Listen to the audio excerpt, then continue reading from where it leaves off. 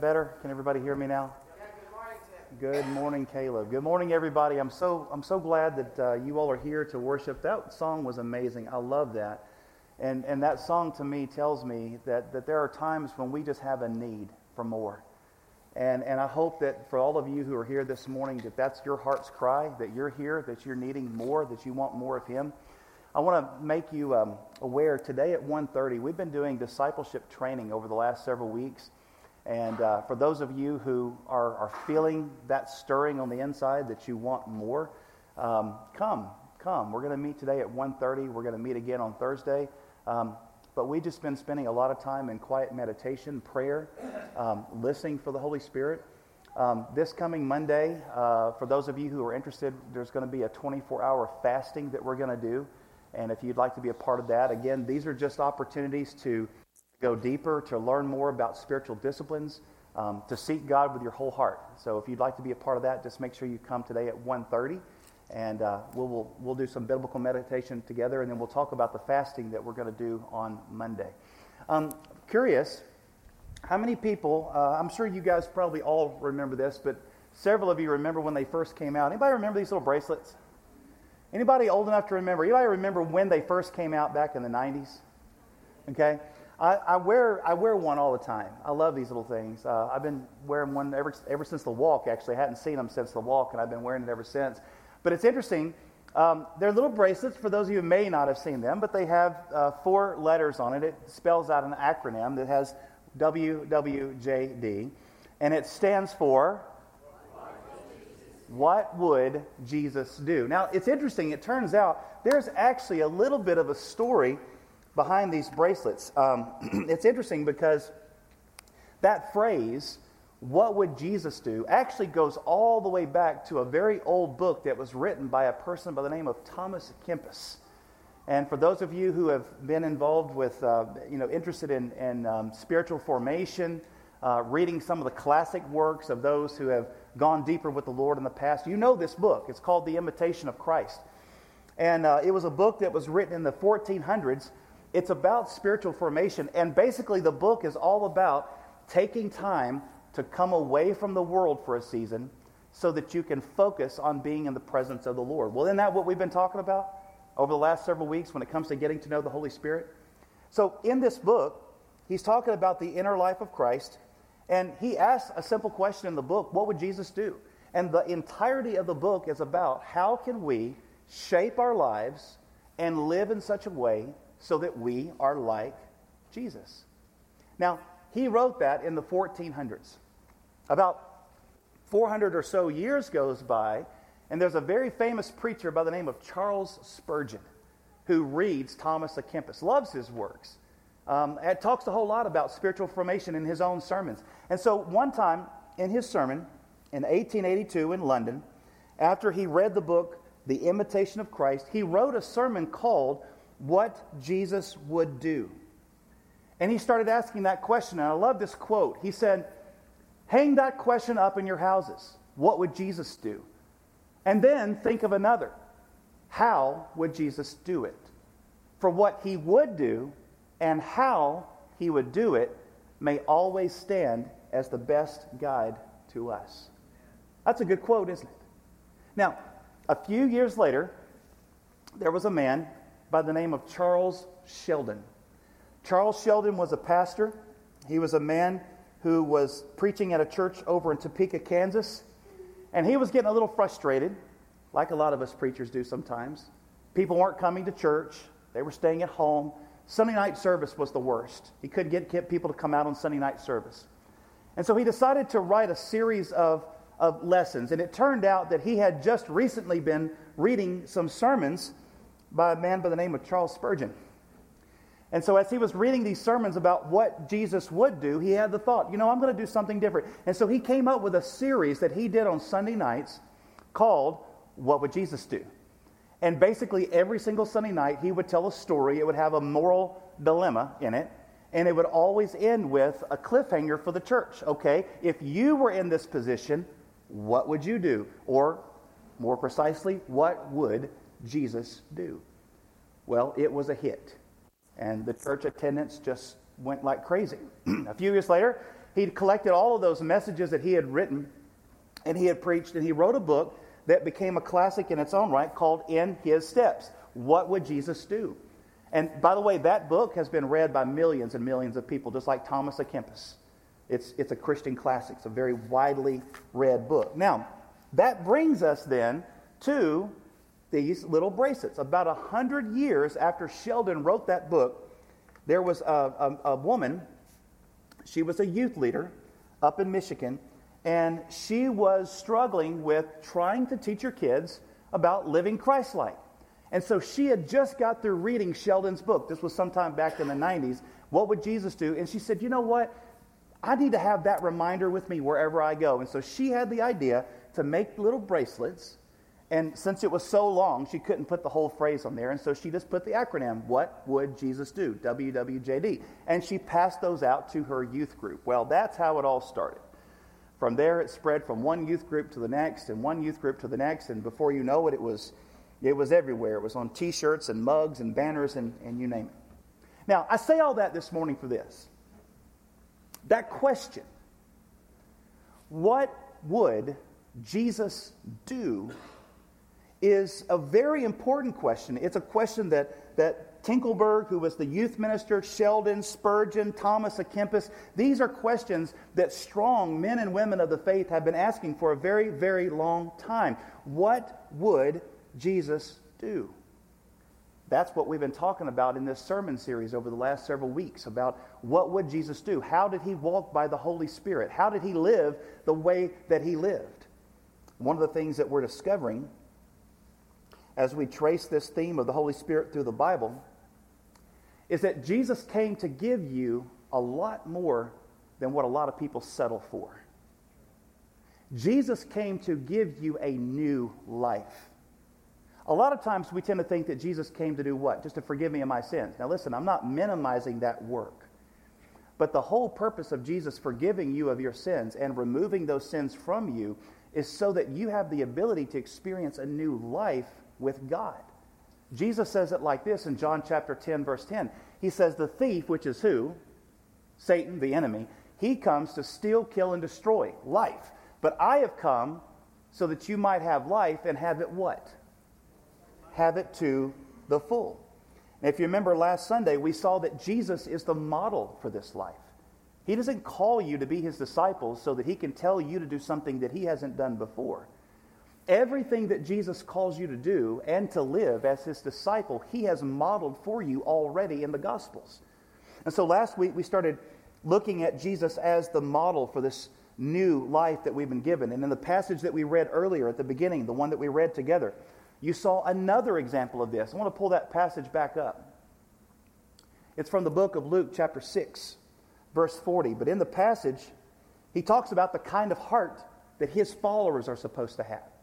He says, look at my heart. This is Jesus' heart, but we're supposed to have the same kind of heart. And look at what it says in Luke chapter 6, verse 40.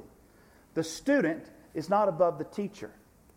He goes on to say, but everyone who is fully trained will be like their teacher. So what does that tell me? That tells me that as a Christian, as a disciple, it is up to me to make sure that I put myself in a position so that I can be fully trained to be like Jesus Christ. Now, you say, well, that's God's work. It is God's work. But it doesn't just happen to you, especially if you're running the other direction. You have to pursue God with everything that's in you. And when you look at the life of Jesus, that's exactly what you see him giving us the example of. So the question that we're asking ourselves this morning, ultimately what you and I are talking about here with our conversations about the Holy Spirit is, how can we, as disciples of Jesus, follow the Holy Spirit like he did so that we too can become fully trained and live a life just like Jesus? That's a good question, isn't it? I want to live like him. I want to be like Jesus in everything that I say and everything that I do. I want to live that abundant life because 9 times out of 10, I tell you, it's hard living life, isn't it? It's hard living life when you're trying to let life give you what's important. But when you live your life according to the Holy Spirit, it doesn't matter the circumstances or the events or the people or the things that happen in your life. You can still live it abundantly no matter what. In his book, Imitation of Christ, Thomas à Kempis had this to say when it comes to living the life of Jesus. Listen to what he says, the original maker of what would Jesus do, right? He should have had the patent on it because he was the one that originally came up with it. But here's what he said. For what would it profit us to know the whole Bible by heart and the principles of all the philosophers if we live without grace and the love of God? Vanity of vanities, all is vanity, except to love God and to serve him alone. Now listen to what he says. I love this. If we wish to truly be enlightened and free from all blindness of heart, let our chief effort therefore be to study the life of Jesus Christ. The teaching of Christ is more excellent than all the advice of the saints, and he who has his Spirit will find it in a hidden manna. Whoever wishes to understand fully the words of Christ must try to pattern his whole life to that of Christ. So not only are we asking the question this morning, what would Jesus do? But we're taking it a step further. Because we want to be like Jesus. And so we've gone into the Gospels and we said, okay, what would Jesus do? And we further asked the question, what did Jesus actually do? And since you and I know that we have the gift of the Holy Spirit living inside of us, just like Jesus had the gift of the Holy Spirit living inside of him, that means then that I have the capacity to be transformed to look like Jesus. That's what I want. Do you want that? That's what I want. I know you do as well. So last Sunday I suggested to you, when you look at the life of Jesus, he gives us 5 examples, 5 really clear, good examples. There's millions probably. But I offer to you just 5 examples of how we can look at the life of Jesus and see a pattern for how you and I can walk after the Holy Spirit ourselves and become like him. So the first one, if you remember, we looked at this. We said, if you want to learn how to walk in the Spirit like Jesus, you have to be willing to pursue the Holy Spirit every single day like Christ. You have to pursue him. It doesn't just happen. You have to, in the words of John Piper, a preacher I like to listen to every now and then, go hard after God. When you wake up in the morning, you need to be going after God, chasing after God, getting on your knees and praying. Throughout the day, you need to be stopping what you're doing and getting on your knees and praying. At night, you need to be praying with your wife, with your husband. You need to be praying with your kids. You need to be seeking God with your whole heart. If Jesus as a man in his flesh, with all the weakness that comes from that, with all the limitations that comes from that, if Jesus himself had to practice the presence of God by fasting, by prayer, by meditation, by spending lots of time in God's presence, then don't you think we should too? See, American Christians, we don't like to hear that. We don't like to be told what to do. We don't like the word discipline, quite honestly. American Christians, and I'll be the first to raise my hand, we are an undisciplined lot of people.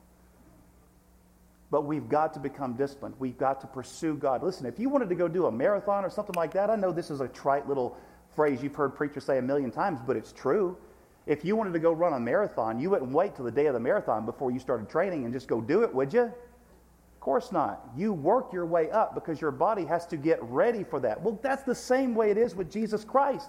Do you think that he just decided, I'm going to live my life as if my spirituality is something I do only on Shabbat?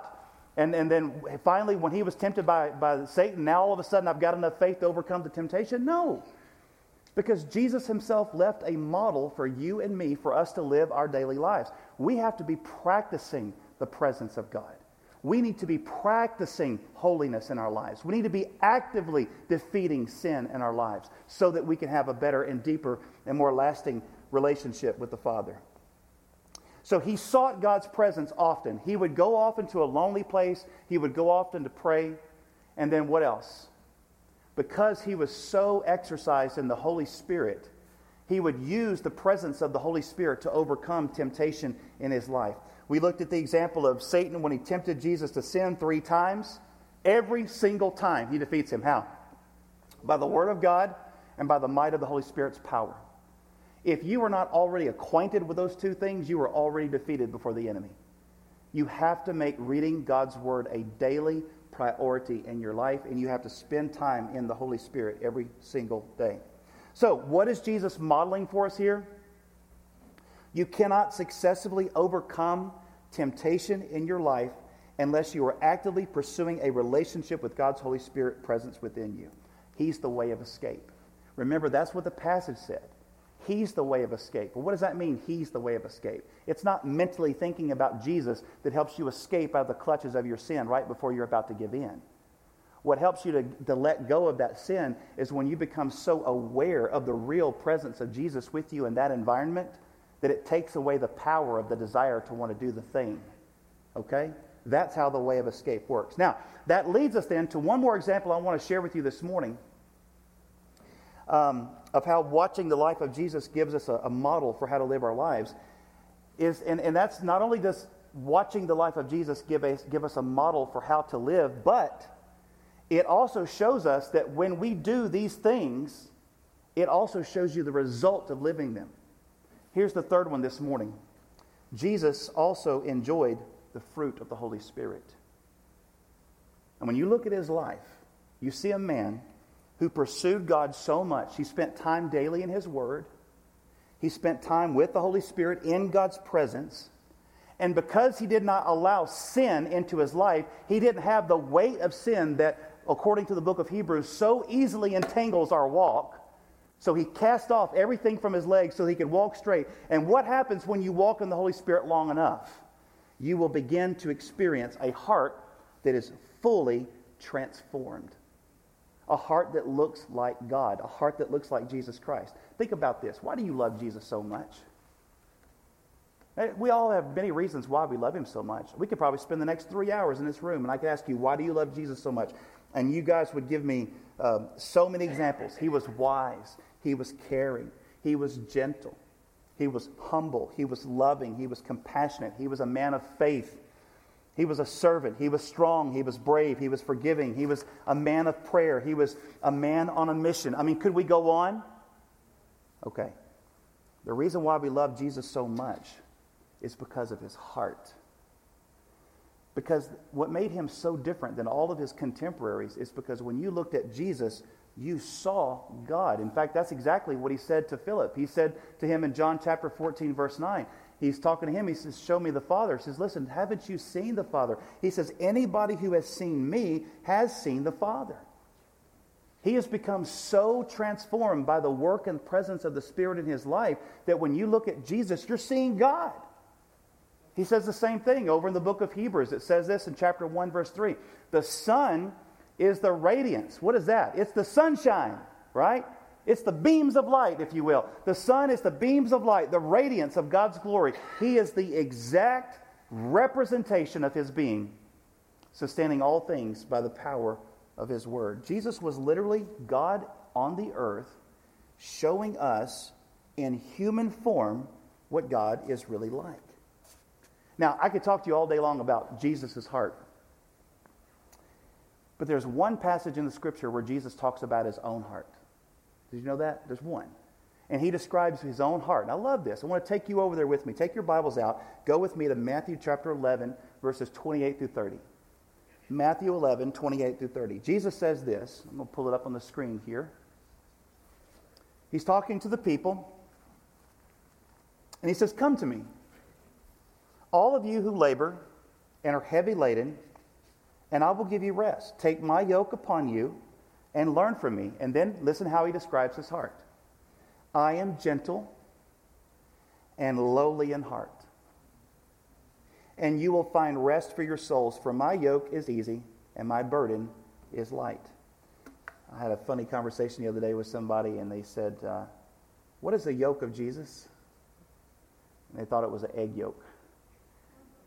I can understand how that would be very confusing to someone if you thought that that was an egg yolk. Now, what is a yoke? A yoke is the wooden thing that you put around an animal, right? If you have a couple of ox that you're about to use to plow your garden, you bind these animals together with a yoke, right? And the idea is that they help each other. If one gets a little weak, the other one pulls the other one along a little bit. It helps them to be strong together, if you will. Well, Jesus says, my yoke is easy. There was a phrase that was used in the first century with the rabbis. It was called taking the yoke of the rabbi. If you were becoming a disciple of a rabbi, you were to take their yoke. Well, guess what? Some rabbis had a pretty strong yoke. They make you do a lot of stuff you didn't really want to do. But Jesus says, come to me. My yoke is easy. What I'm going to ask of you is easy. My burden that I put on you is light compared to everyone else. Okay? Now look at what he says about his heart. He says, I'm gentle and lowly. What does that mean to be gentle? First of all, to be gentle means to be humble. It means you're not trigger happy. Have you ever noticed that some people just seem to be on edge a lot? And you talk to them, it's almost like no matter what you say, you're probably going to offend the person because they're so edgy. And they're so quick to say stuff. They're so quick to point out the faults in someone else. They're so quick to criticize or to have a judgmental thought or heart to somebody. That's the opposite of what it means to be humble here. It's as though he's always thinking of the other person. He's always thinking of their heart. He's thinking of their feelings. He wasn't harsh. He didn't get easily offended. Jesus was not reactionary. He wasn't easily angered. Jesus was the kind of person that always looked at the person's heart before their words and before their actions. Amen? Okay, so that's what it means to be humble. That was his heart. He's describing himself. And the second thing is that he says he's lowly. What does it mean to be lowly? Let me give you an example of lowly. James says that if you have a rich person that comes in, do not be the kind of congregation that honors that person just because of their wealth. And when a person comes in who's shaggy and poor, obviously homeless, do not look at that person and kick them to the curb because of their social status, if you will. The person that you would normally think to kick to the curb because of their social status, that in the Bible is called a lowly person. When Jesus came to this earth, he didn't come to this earth as a king. He didn't wear purple clothes. He didn't wear rich clothing. He didn't come to this earth to interject himself into society as somebody who's important. He came as what? A lowly person. You know what it means for Jesus to call himself lowly? It means that he was accessible to everybody. It did not matter if he was talking to a Pharisee or a prostitute. It didn't matter if he was talking to a priest, a religious person, or a tax collector. If you were having a one-on-one conversation with Jesus, you were the most important person in the world to him because he was accessible. So in other words, Jesus just described to you his own heart. He was gentle and lowly. And I love the appeal that Jesus is making here. Jesus is saying, look guys, I'm not even asking you to lay down your burdens. Don't even worry about trying to clean yourself up before you come to me. Just come to me. And all you who are labored and heavy laden, Jesus promises, I will give you rest. Now my point in saying all of this is that through the Holy Spirit, God's desire and his goal is to make your heart look just like that. That's his goal. Is to make your heart and your life exactly like Jesus. Jesus is the image of the Father, and the Father through the Spirit is causing you to be the image of Jesus. Amen. Now, we read this verse last week, but I think it bears worth repeating again because of the content of it. Look at what it says. Follow God's example. This is talking to us as Christians. Follow God's example, therefore, as dearly beloved children. And look at verse 2. Walk in the way of love. Jesus is the way. He loved. He showed us the way. So now we're being called to do the same thing. Walk in the way of love. That's a heart that's transformed. Just as Christ loved us and gave himself up for us as a fragrant offering and sacrifice to God. John 13:34 says this, a new commandment I give to you, that you love one another. Just as I have loved you, you also are to love one another. Jesus is the mold. He's the model. He's the way.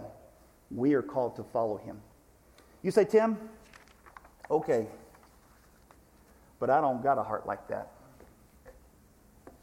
I see my heart. And I know what it's like. And I know that it's not like his, but I want it to be. How can I have a heart like that? I will tell you, I don't have a heart exactly like Jesus Christ. I desperately want it. But there are times in the recesses of my own private life, I struggle on the inside with things. Anger, bitterness, rage, frustration, anger, just like anybody else. But I know the way, because I know that my heart is not the way it was 20 years ago. Tiffany, would you amen that? Please, I paid her $50 to amen that. No. But listen, let me tell you something, church. I'm saying this with every ounce of passion that I have. There is no way in the world that you can experience the fruit of the Holy Spirit in your life, the fruit of having God's holy presence live inside of you. There's no way for you to develop and grow into having a heart like Jesus unless you pursue him with every ounce of your being. You have to go hard after God. Pursue Him with every ounce of your being. And you do that by spending lots and lots and lots of daily time with Him in His Word, in His presence, and with His people. With His Word, with His presence, and with His people. And listen, also too, as you do that, you will start to let go of all the little temptations that come along in your way. Because you're going to be building up your spirit man on the inside. And when those temptations come for the first time in your life, you're going to learn how to be able to say no to that thing instead of saying yes. And over time, as you get a little bit more freedom, your heart begins to change on the inside. You will then begin living like Christ from the inside out. It's not going to be a sermon that someone shoved down your throat. It's not going to be a Bible passage that somebody stuck in your eye. It's going to be because of the love of Jesus Christ that is literally flowing within you like a river of water from the throne of heaven. That's exactly how it works. Now, as you learn how to start saying no to your temptations and put to death the deeds of the body by the Spirit, Paul puts it in Romans 8:13 like this: you will begin to experience more and more of the fruit of the Spirit in your life, and the heart of Jesus will grow inside of you. But listen to this, it's an important point. Your heart being transformed is in direct proportion to how much time you spend with Him. I want to say it again. Your heart being transformed is in direct proportion to how much time you spend in His Word, how much time you spend in the presence of God, and defeat temptation in your life. If you don't care about none of those things, your spiritual progress will grow about that much over 40, 50, 60, 70 years. But if you do all these other things that I just mentioned, if you follow the example of Christ, you will get into what I like to call I have a little phrase I call it the Spirit Express. This is something Tim Brown likes to say. But when you're placing yourself in the fast lane of the Holy Spirit's going to start doing stuff left and right in your life. He's going to start knocking off sins in your heart. He's going to start getting rid of things on the inside. And you're going to start seeing miracles take place on a daily basis that nobody else is going to see yet. But you're going to see it because you know you like nobody else. And over time, other people will begin to see those things as well. But see, this is why Paul says what he says in Galatians chapter 5. When Paul sums it up, he says, listen, the fruit of the Spirit, the fruit of organizing and living your life in reality of the presence of Jesus Christ will do this in your life. It will produce love, joy, peace, forbearance, kindness, goodness, faithfulness, gentleness, and self-control. Jesus was every one of those things. And He is working to bring every one of those things and grow them in your life as well. I asked you a question earlier. Oh, I forgot I put this up here. Galatians chapter 2, verse 20. Here's how Paul sees himself now at this point in his walk. He says, I've been crucified with Christ. He says, it's no longer me living anymore. In other words, he has been practicing the presence of God so much that he literally just walks with the presence every day. He's not even cognizant of his own self anymore. He says that I no longer live. It's Christ living in me. And the life that I now live in the body, I live by faith in the Son of God who loved me and gave Himself for me. I want to stop here. It's really simple. It's not hard. This is the practices that one of my spiritual mentors had me start back in 2009. But I got a little token of agape here for you. See the bracelets? We're going to do an invitation, okay? And I love little reminders, because here's what this is going to be a reminder of. In a moment, we're going to have an invitation. Elders, if you would, you can go ahead and stand up. But we're going to have an invitation. If you need to pray for anything, I don't care what it is. I got a few bracelets up here. I'm going to give you a bracelet. But if you are going to follow Jesus, here's what I'm really asking. I'm hoping everyone does this. If you pick up one of these bracelets, will you be one of these people that, starting today, you're going to make a promise to yourself? I'm going to seek Jesus every single day. I'm going to start daily time with Him. I'm going to start daily prayer with Him. I'm going to spend time in His Word. I'm going to come to a 95.5 time prayer meeting. I'm going to learn how to sit in His presence. I'm going to learn how to pray. I'm going to learn how to fast. I'm going to learn how to go hard after God. And I'm going to make a decision today. I am no longer going to let sin in my life like a pet that won't go away. I'm going to get rid of it. I'm going to start saying no to sin. And I want more fruit of the Holy Spirit. If that's you, you can come forward and pray. And while you're up here, grab you a What Would Jesus Do bracelet, okay? Come forward as we stand and sing. When